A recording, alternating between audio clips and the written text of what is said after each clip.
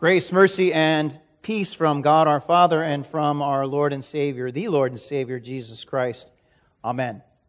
So about 5 weeks ago, I had a question for quite a few dads at our vacation Bible school. And the question was this: how's your lawn?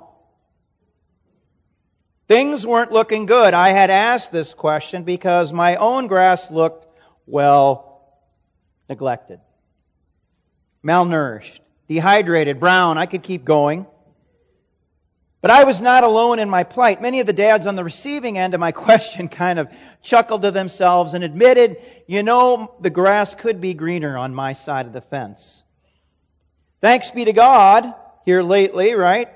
Rain has come down from heaven to accomplish God's purpose. When you see rain, do you think about God and His hand in it? Is it a reminder of His providence in your life? It should be. Rain isn't something that's just arbitrary, that just happens without a sender. But it's an intentional blessing that comes from above, from God, for your benefit. And when it comes, we know it makes a real difference. Watering through other means helps, but nothing compares to the rain that God sends. It is a true blessing. Today's Old Testament reading from Isaiah chapter 55, Yahweh compares His word to a refreshing rain. For as the rain and snow come down from heaven and do not return there, but water the earth, making it bring forth and sprout, giving seed to the sower and bread to the eater, so shall my word be that goes from my mouth. It shall not return to me empty, but it shall accomplish that for which I purpose, and shall succeed for the thing which I send it. Like the rain, the word is not some arbitrary thing that just happens. The word is not just menial information or questionable opinion with no purpose. But rather, it's an intentional blessing that comes from above. It has a sender. It's an intentional blessing from God for your benefit. And maybe like the rain, we take the word for granted. And we forget that when that word comes, it makes all the difference for us, for our faith, for our life. God's word is a means of grace. It is a Spirit-filled source of life, well-being, refreshment, restoration, salvation. It accomplishes God's purpose. And what is that purpose? To reverse the curse of sin, which has brought with it the corruption of God's creation. You guys know that Genesis 3 recalls and records the subsequent fall into sin, where Adam receives word that the creation in general and the ground specifically would be cursed because of him. So this is part of the curse. In pain you shall eat of it all the days of your life, that is from the earth. Thorns and thistles it shall bring forth for you, and shall eat the plants of the field. By the sweat of your face you shall eat bread till you return to the ground, for out of it you were taken, for you are dust, and to dust you shall return. Notice that sin not only produces thistles and thorns and parched land in need of God's care and in need of God's providence and His rain and His refreshment, but sin has also corrupted, infected us, leaving us caught in the dust of spiritual and physical death with no way to revive ourselves. No way. Born and captive to sin, there is no life or faith in us, so we desperately need God's Word to enliven us, to give us life. Thankfully, God provides that abundantly. Throughout history, God doesn't make it a secret. He pours out His Word. He reveals that to many people in various ways to refresh and give His people life. And I think of this Word, it's kind of like a weed and feed, right? The law is there to bring us to repentance, to produce repentance, to turn us away from sin and death and the power of the devil, and instead turn to God's forgiveness and steadfast love, where we find our sustenance, our restoration in life. And all the prophets, all the Word points to the Word of Christ. Even today this happens, right? It happens. God calls ministers of the Word to proclaim that Word in its truth and purity, law and gospel, proclaiming God's steadfast love and covenant of peace in Christ. Throughout Isaiah, especially in the chapters leading up to our text today, there is a lot about the Word. And there's a lot about the fulfillment of that Word. Isaiah 53 speaks of Christ, who is a suffering servant, the suffering servant, who bears our griefs, carries our sorrows, pierced for our transgressions, crushed for our iniquities, receives chastisement upon himself that brings us peace, and heals us by his wounds. And we're in a sorry state. We, like sheep, have gone astray, Isaiah 53 says, and have turned everyone to his own way. And the Lord has laid on him, that is the suffering servant, the iniquity, the sins of us all.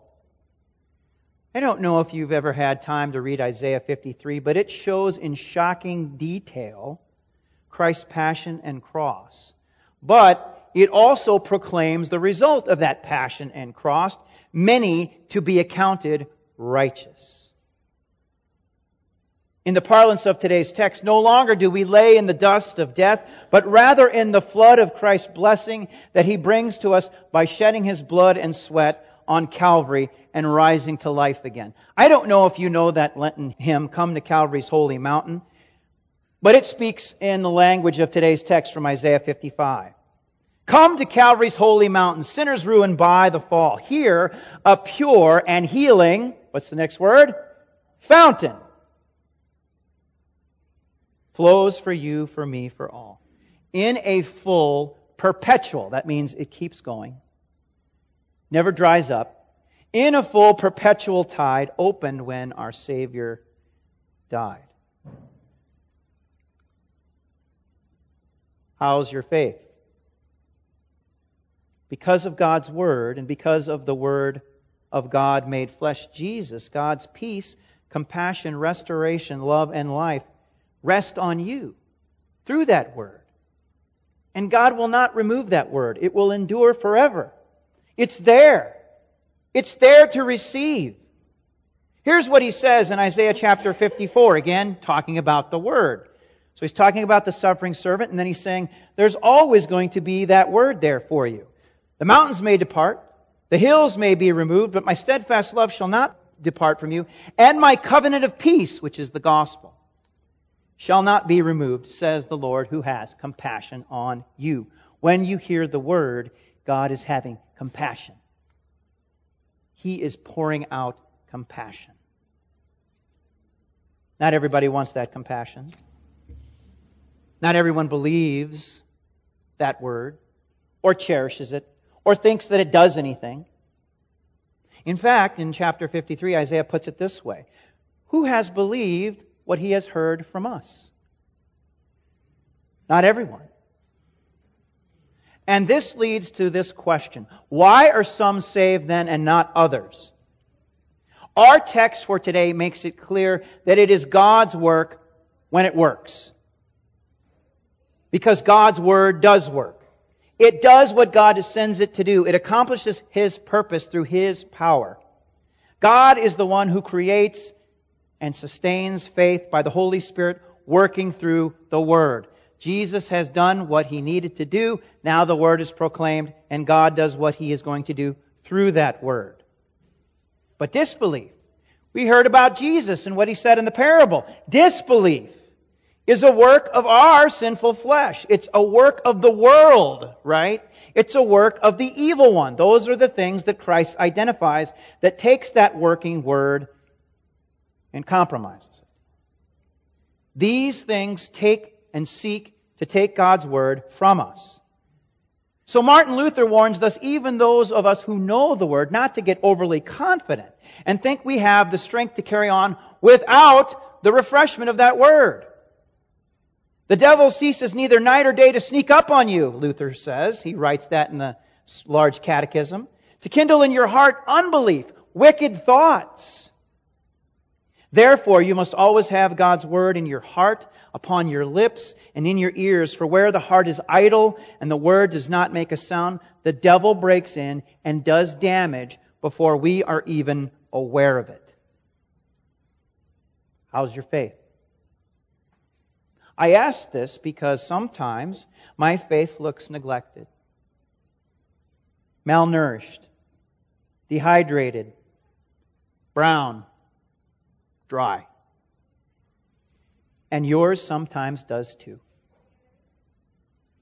What's the solution, brothers and sisters in Christ?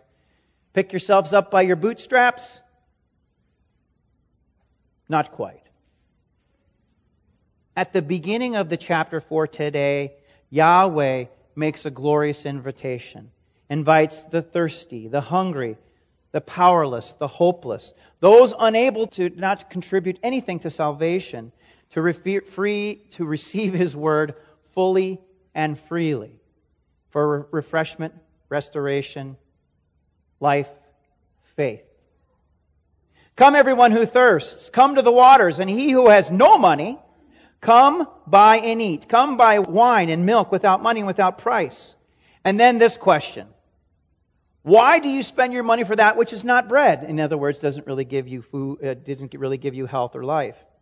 And your labor for that which does not satisfy. And then he says this, right? Often we hear the word as nourishment, refreshment. Listen diligently to me. Listen and eat what is good. So it's this metaphor that when we're listening, we digest the word of God. Delight yourselves in rich food. Incline your ear. Come to me, hear that your soul may live. Seek the Lord while He might be found. Call upon Him while He is near. With that word. Let the wicked forsake his way, and the unrighteous man his thoughts. Let him return to the Lord, that the Lord may have compassion on him and to our God, for He will abundantly pardon. The word as refreshment and life and a source of sustenance. It's a theme that's throughout Scripture, and Jesus picks up on this when He stands up and cries, "If anyone thirsts, let him come to me and drink. Whoever believes in me, as the Scripture has said, out of his heart will flow rivers of living water." And Jesus said this about the Spirit, whom those who believed in Him were to receive. The Word has won your salvation. And the Word points to Jesus, who has won your salvation. And it's not only that, it's the power of salvation. It produces, if you hear Jesus, the abundant water of refreshing faith our parched hearts and minds desperately need. And it does so by the power of the Holy Spirit working through that Word. That is why God's will and purpose is that you receive the Word often, with open hearts and minds, so that understanding, pleasure, devoutness, pure hearts, godly thoughts may flow from its working. The Word is so effective, Luther writes, that wherever it is heard and used, it never is to be without fruit. For our text for today, we have a beautiful ending. It is a reality now, but it is a glimpse of the end goal reality of the new heavens and new earth without remainder, of God's Word working to the end to accomplish its final goal. And what does that look like in creation? No more malnourished grass. No more dust of death. Instead, a blossoming, sprouting new creation as we live each and every day fully immersed in God's Word and the Word of God made flesh in Christ. And here's the picture that the prophet gives. Now, keep in mind, this is true for today, but it's true without remainder in the new heavens and the new earth. For you shall go out in joy and be led forth in peace. The mountains and the hills before you shall break forth into singing. Picture it. And all the trees of the field shall clap their hands.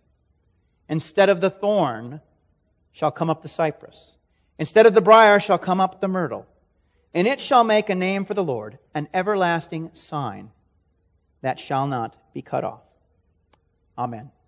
Now may the peace that surpasses all human understanding guard your hearts and minds through faith in Christ Jesus our Lord. Amen.